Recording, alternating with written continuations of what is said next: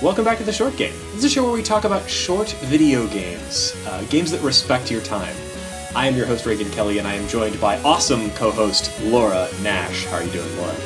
I'm doing fantastic. This week we're talking about another iOS game. We've talked about a number of sort of big-name iOS games over the years, but this is one that I hadn't played, even though it's actually talked about all the time when you look at best-of lists. And Laura's prompting led me to give it a try, finally, after 4 years. So thank you, Laura. We're talking about problem. Waking Mars. Yeah, so Waking Mars is by Tiger Style, who made both of the Spider games. And it came out in 2012. So at the time, it got a lot of critical success. I wouldn't say it was a popular one, but it's an Apple Essential game. It was runner-up for their Game of the Year. Touch Arcade named it their Game of the Year, but it didn't quite break out. Yeah, I guess it probably depends on what you consider popular, and I don't really think they've released like detailed numbers. It didn't become numbers. Spider. That's and true. Everyone wanted it to be Spider. Everyone wanted to be the like crazy breakout hit. And it's a rough metric to hit. 2012 was a weird time in the mobile space because like Spider came out in, what was it, like 2009 or something like that? Mm-hmm. Yeah. And that was like the period where it was a gold rush of video games on the App Store. Enormous amounts of cash and indie developers were rushing to the App Store to try to be the next great hit on the App Store. And the first Spider, Secret of Bryce Manor from Tiger Style, was an absolute breakout success. It's an amazing game. We've done an episode, not on the first Spider, but on its sequel, The Secret of, Rite of the Shrouded Moon, which is also great, but in a lot of ways, go back to that episode if you're interested in our hot takes on those two games. But the first game still really measures up and is like really a great game. 4 years between. Now, how many years was it between? 3 years, I think. 2 or 3 years. Mm-hmm. I've looked back at my iPad and iPhone today and realized I still have a fair amount of games from 2012 installed on those devices because that was the year that Bastion came out, Beat Sneak Bandit. Wow. One of the Mikey games, Mikey Shorts, I think, came out that year. So there's a lot of really good, solid games that hold up, still play great on devices out in 2012. And yet, in 2012, this little garden ecosystem science game about Mars won the hearts of people and got a lot of, as I said, critical attention. I would definitely call it a sleeper hit if people weren't anticipating it so much. But I played it in 2013 on a plane ride, and after a little bit of a slow start, really fell in love with it. It's still unlike any game I've played. That's a really good point, though. Like, you played it on a plane. I played it. I found that the game was a really slow starter. So I think that part of the reason that maybe this wasn't as big of a breakout hit as Spider is that Spider has an instant sort of arcade style, you get it immediately. Like the gameplay of, I am a spider, I'm going to attack and eat flies. And then, oh, hey, there's this whole game surrounding that cute, fun mechanic. All you have to do for Spider is just watch someone flick the spider across the screen, and you get why the game is fun. Yeah, immediately understandable, immediately fun. And the fact that it has this incredible game kind of supporting that central fun mechanic is almost a bonus. I think there's probably lots of folks who enjoyed and played Spider who never sort of discovered the secret of Bryce Manor. But that whole mystery and its whole, the rest of the game is there for you to discover. This game is more explicitly, I wouldn't say that this is in any way a hardcore game, but it looks on the surface like it might be a hardcore game. It's a game about space, it's about Mars. You're in a spacesuit. If you just look at screenshots, you might think this is a Metroidvania, and in fact, I think a lot of folks had that sort of expectation going into it back in 2012, but it's so not. I mean, I saw a couple shots of the game and thought it might have a horror element to it. You're in a cave for most of it, in a spacesuit. The caves are red. There's these weird-looking plants shooting things at you. It looks like it could be a super survivalist game. But really, it's a game where you play a scientist who is trying to cultivate life in these caves. You're a botanist. There's no shooting. You have a jetpack, but it's literally just used to get around these caves. And a lot of the tasks are things like saving a robot, or trying to get an ecosystem working to the point that you can get out of a certain part of a cave system. There's a lot of thought and patience in this game that I think the art style did not lead me to think it was going to be like that. It was really unexpected. And actually, the game, like I said, it was a slow starter. It was a little tough to get into for about the first hour, which is really tough for a mobile game. You know, mobile games, just sort of by the nature of the platform, you're running it on the same device that you look at Twitter on and like endlessly stare at social media and stuff. It's really hard to get into a sort of deeper, more, I guess, not contemplative exactly, but like a little bit more mellow gameplay loop on that kind of device. Or at least it is for me. I literally had to, knowing I was playing this game for the show and really wanting to get into it, I literally had to put my iPhone into guided access mode for the first hour or so to make sure that I wasn't quickly switching over to check Twitter every time a notification pops up or what have you. But once I got past that initial kind of, hump of getting a sense of what the game was actually all about, I got really engrossed in it. Yeah, I mean, the first thing I noticed about this game is there is voiceover in their characters, and I remember getting excited that you play an Asian man and that you're guided by a black woman, and Tiger Style didn't have to do that. So that was one thing that I was kind of excited about, and then that wasn't a plot point, which I got more excited about. And then I realized that you're really just walking around, shooting seeds into fertile ground and observing plants. And after a few times I planted things, I started realizing there's a lot more to this game than on the surface. So to set up the story of the game, which is really just sort of a frame, not vital to the experience once you really get into it, but to explain why there's a Chinese astronaut walking around in caverns on Mars planting seeds. You know, you are Leon, I think is his name. Leon Chang, I think. Did I get the last name wrong? Okay, good. Leon Chang is a astronaut who is exploring a cave system on Mars that they thought may be a site of past life on Mars. He's following up on a robotic exploratory mission. So the robot went deep into the caves and was lost and never heard from again. Now they're sending human astronauts in there. Almost as soon as you go in, there's a huge disaster that blocks off the top of the cave system, and your only escape is to go down all the way through the cave system and out another exit to meet up with people at base camp. So there is this sort of life-threatening aspect to it, and yet despite that, it's almost very chill, because as you explore the cave system, you realize this is not a site of past life, it's a site of dormant life.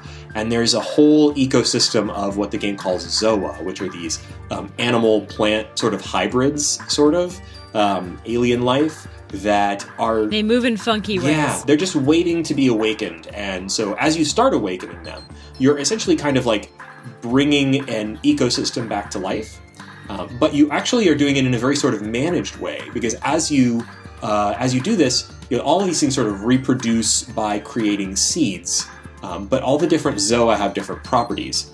And so you're trying to, and some of them eat each other, some of them kill each other, some of them reproduce with each other or require each other for their own reproduction. So it's this complex sort of interrelated set of creatures that you have to cultivate in order to get them to thrive sort of as an ecosystem.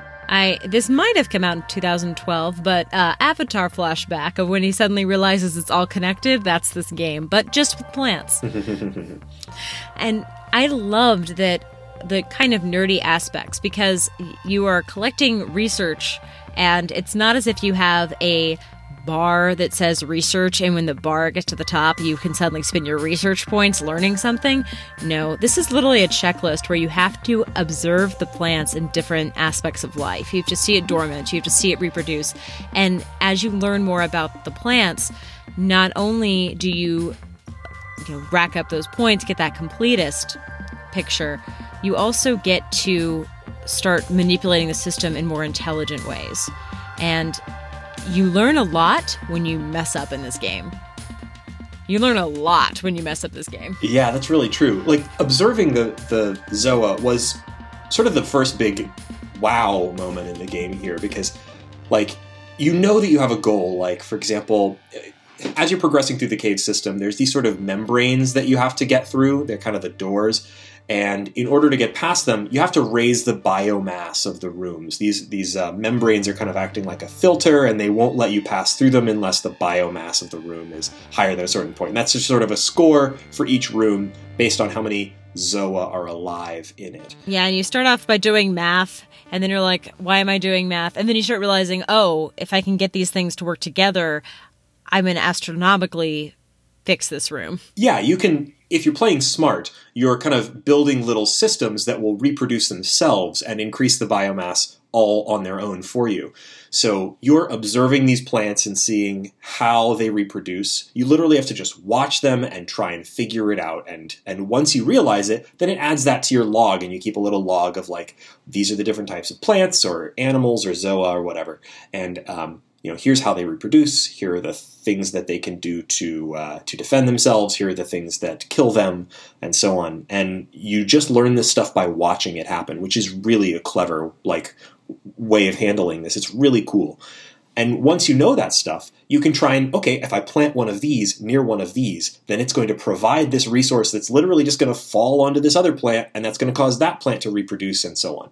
So you're trying to set up these little systems by placing plants in different places I say plants, some of them are animals, but you're trying to place them in different ways that'll hopefully create these little self-sustaining systems that will increase the biomass of the rooms that you're in. And what's really fun is if you mess up, you plant the wrong things, you break it, you have to repair the system, and it feels haphazard until it clicks. There's a wonderful quote by Robert Florence from Rock, Paper, Shotgun that says, "The smarter you are, the less work you have to do. Whenever you feel like you're doing some hard labor in the game, like traveling somewhere to get water and then somewhere else to get spores, and everything is taking too long, is a bit of a hassle, that's when you know you've got things wrong. When everything clicks, when you visit an area and there are seeds flying everywhere and seething masses of life, you know you've made some smart choices." This game goes crazy when you have its systems. It just... everything is happening at once. There are things just flying through the air, and you feel like you have, a god complex. You have created life on Mars. I didn't completely fall in love with this game until about 3 hours in, when I screwed something up really badly. And to kind of explain, there's two different types of soil. There's alkaline soil and acidic soil, right? And there's this one particular plant that has two sort of phases that it can go through, where there's sort of the acidic version of this plant and the alkaline version of this plant, and they each produce spores that will change the soil that they fall in to match. So, this is your kind of tool for if you've got a room that is all acid or all base, you can change it one way or the other. But there's relatively few of these plants in the game, and they're easy to kill. And I realized very near the end of the game, I'd say this game altogether probably 5 to 6 or so hours, something like that, is a guess. I was probably 4 hours in, maybe 3. And I killed off all of the acid plants in the entire cave. They were all dead. And I did this entirely by accident. It was just that, like, I was... they can be a bit of a problem, because they spit out these spores that turn the ground to acid, and that kills other plants. And so I was like, ugh, these things are screwing up my other plants, and I killed them, intentionally killed them, and then realized that was all there were, and I had killed them all. And I was screwed. And not to do any spoilers, but there's a point later on in the game where you very specifically need spores from that plant. And I thought I had screwed myself out of the ending entirely, because I searched the whole cave. There were no more of them. And then there was this moment of little discovery where I realized, the spores that are the base version of that spore, if I literally dip them in acid, they turn into the acidic version of that spore. And it was this wow, that's insane. I thought I was screwed, and now I've scienced my way out of it, right? This was the Martian moment for me. I was like, I've grown potatoes on Mars. It was really, really cool. And setting up those kinds of moments where you're by the skin of your teeth, you're barely managing to keep an ecosystem alive, that's the cool part of this game. And it can take some time to get to that. And I think early on, all you're doing is maybe having 2 or 3 plants interact with each other, and it's not half as exciting as later on where you are trying to get, animals to crawl into other plants' mouth or swim across the screen. And those are much more interesting challenges. I understand completely why it paces up because they are kind of tough concepts to get your head around. And it's not a intellectual game, but it's a brainy game. And it does take, a little bit of time to start realizing how things go together. It's just a shame because a lot of the most interesting mechanics happen much later in the game because you need 5, 6, 7 types of plants and animals before you can achieve something really complex. Yeah. It's an ecosystem game and you have to build the ecosystem, and the beginning of that always kind of sucks. Yeah, and it's all about the interaction between these different types of plants and animals, and you have to do a lot of observing and sort of trial and error before you even really know how they interact. So it does take some time to kind of get over that hump. But if you spend, I think what I probably would have, if I'd have spent earlier in the game doing more observation, I think I probably would have gotten there faster. I think it just took me a little while to kind of get my head around what the research mechanic was all about. At first, I spent a lot of time just sort of struggling with the controls. It's a 2012 touchscreen game, and now actually, we have you played any of the other versions? It's out on Steam for Mac, Windows, and Linux, and on those platforms, it has a gamepad control. Have you tried any of those? I have not. I did play on the first time through. I played on iPad Mini on a little stand, and I did not find it nearly as frustrating as today when I was getting my hair dyed and playing some Refresher on the iPhone. And I think it's a lot harder to do the controls. It's just there's a lot going on the screen. It's harder to have the precision. You're moving in a jetpack and trying to shoot. It's kind of awkward. Yeah. What's specifically awkward about it is that you're jetpacking around, but the way that the controls work is that you tap in the direction that you want to propel yourself. And that might mean that, you might be going left or right or up or down, and you have to tap on the top, bottom, left, or right edges of the screen, more or less. And so it works really well if you're playing on a device that you have, for example, sitting flat on a table. But if you're trying to hold it, that can actually be kind of awkward. I found it pretty difficult to do on my iPhone 7 Plus, which is big and kind of hard to touch all the areas of the screen that I might need to. And then you also got to do the little flinging mechanic to throw seeds. It can be a little tricky to manage if you're doing it one-handed or even two-handed unless you're setting the phone down. I believe it launched iPad only. Oh. And then scaled down. Huh, I did not know that. I think that was the case. I know there was a reason why I didn't play it at first, and I believe that might have been why, before it went universal. I know they did that before. I think they did that with Spider. They did that with Spider as well. And I think that I had waited because I didn't have an iPad when it came out.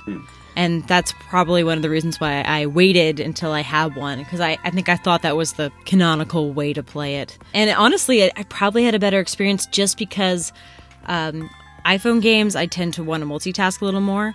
iPad games, a lot of what I play on there are ports, and I'm trained like a computer game to really invest a little extra time in it. I think this game actually would work really well on a computer. I haven't tried that version, but it is out on Steam, and you can play with a gamepad there. I was kind of disappointed to find out that I couldn't use a gamepad on the iOS version. I have a pretty nice little iOS gamepad that I like to use for games that support it, but it does not support that. It's all touchscreen. But if you have a gamepad and you prefer that sort of experience, I would say try that version. It seems like the sort of game that would work better in that. I would never say that about Spider. Spider 2, or Spider the Rite of the Shrouded Moon, has a PS4 port and everything, and you can play it with a gamepad. I find that really weird. It's half of the thing is the spider jumping flicking controls. But this game seems more gamepad native to me than the Spider games does. Yeah, and I think that on the whole, this game benefits from a slightly larger screen, a little bit more immersive gameplay. I really enjoyed sitting down with it in one sitting. I do think that it helps because you remember interactions better. You have a lot more aha moments when it's compressed in time. And I think also it benefited from knowing when it started what kind of game it was.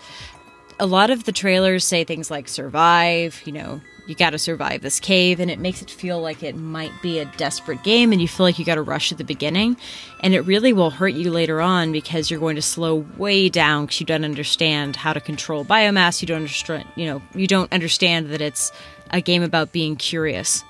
Yeah, you can open any of the doors with a biomass level of, I think it's 2. And so you can breeze from room to room to room early on in the game, where actually you'll learn a lot more and set yourself up for more success if you take your time in those early rooms and try to build up to a biomass 4 or 5.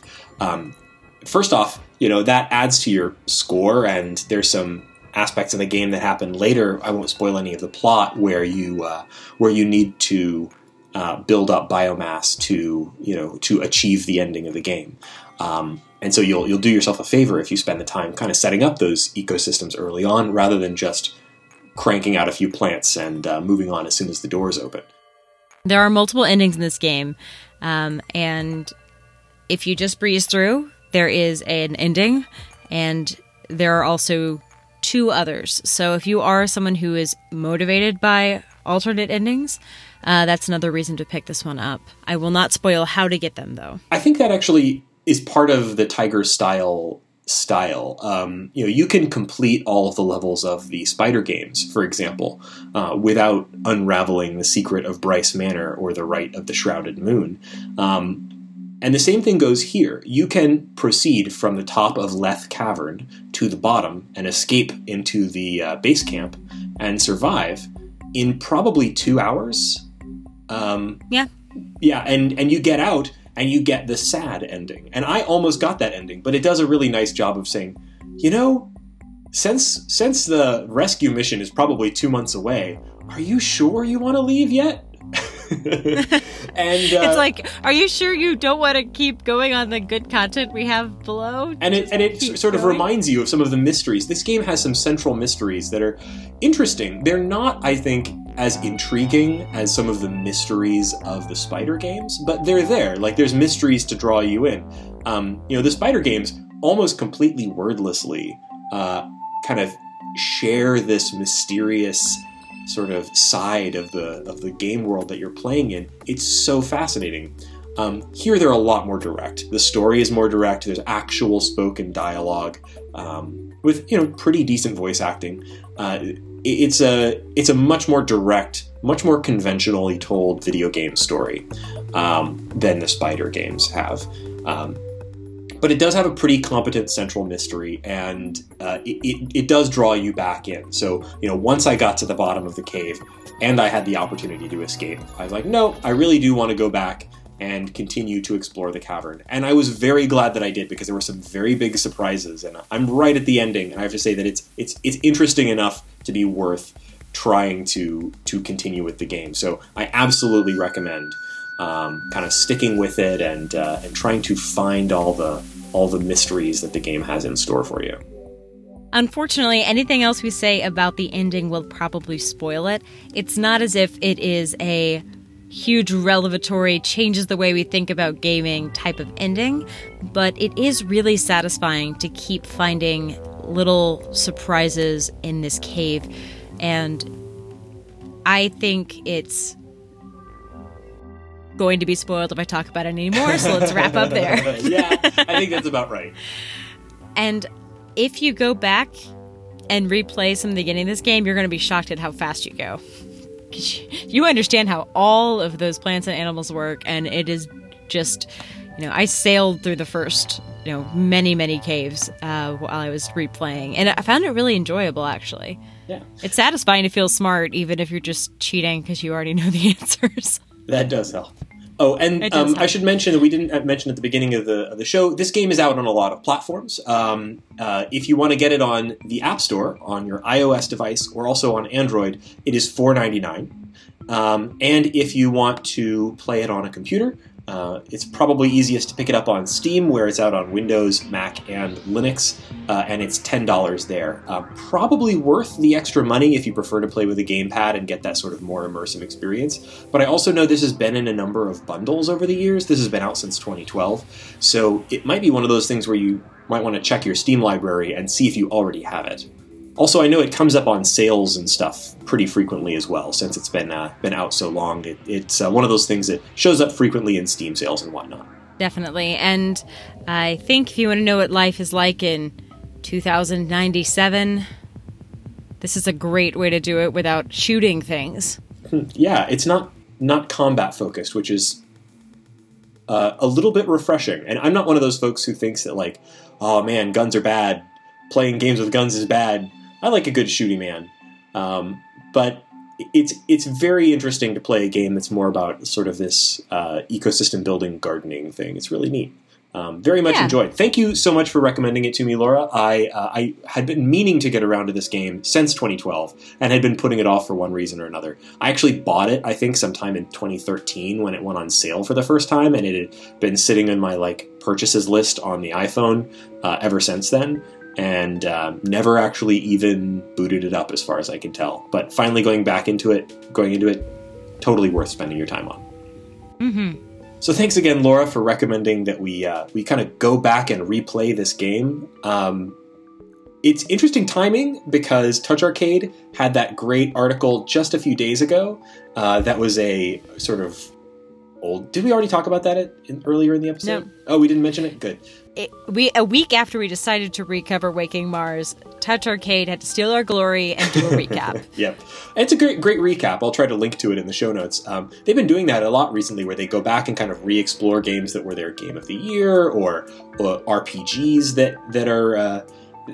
The thing about iOS as a platform is that there's not really there's no generations on iOS. There's no kind of retrospectives on the greatest games of the Super Nintendo or what have you. So it's great to see folks kind of going back and looking at these older games and kind of trying to see what still holds up, what's still worth playing.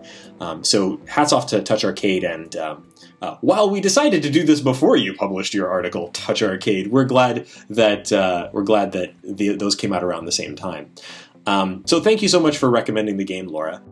Our next game, we haven't picked yet. We're not really sure what we're going to be doing next. But either our next game or the game after that is going to be a spooky game for October. So if you have a spooky game that you think is a great short game, either a horror game or maybe just something with a Halloween-y theme that you like and that you think would be good for the show, let us know. We're actively seeking something to sort of fill that itch right now. Yeah, we made a mistake of playing most of our spooky, terrifying games earlier in the year. So we've played Undertale. We've seen a lot of Teenagers in Peril. But I think there's still scares out there in the world to be found. Yes, skeletons apply within. So if you have a suggestion like that, go to www.theshortgame.net where you'll find our contact form. Thank you so much for folks who've been writing in there. We really appreciate everyone and try to respond to every single one of them too. If you want to reach us on Twitter, we're @_shortgame. I've been your host, Reagan Kelly, and I'm also on Twitter @ReaganK. That's RayGank. And Laura, where can people find you?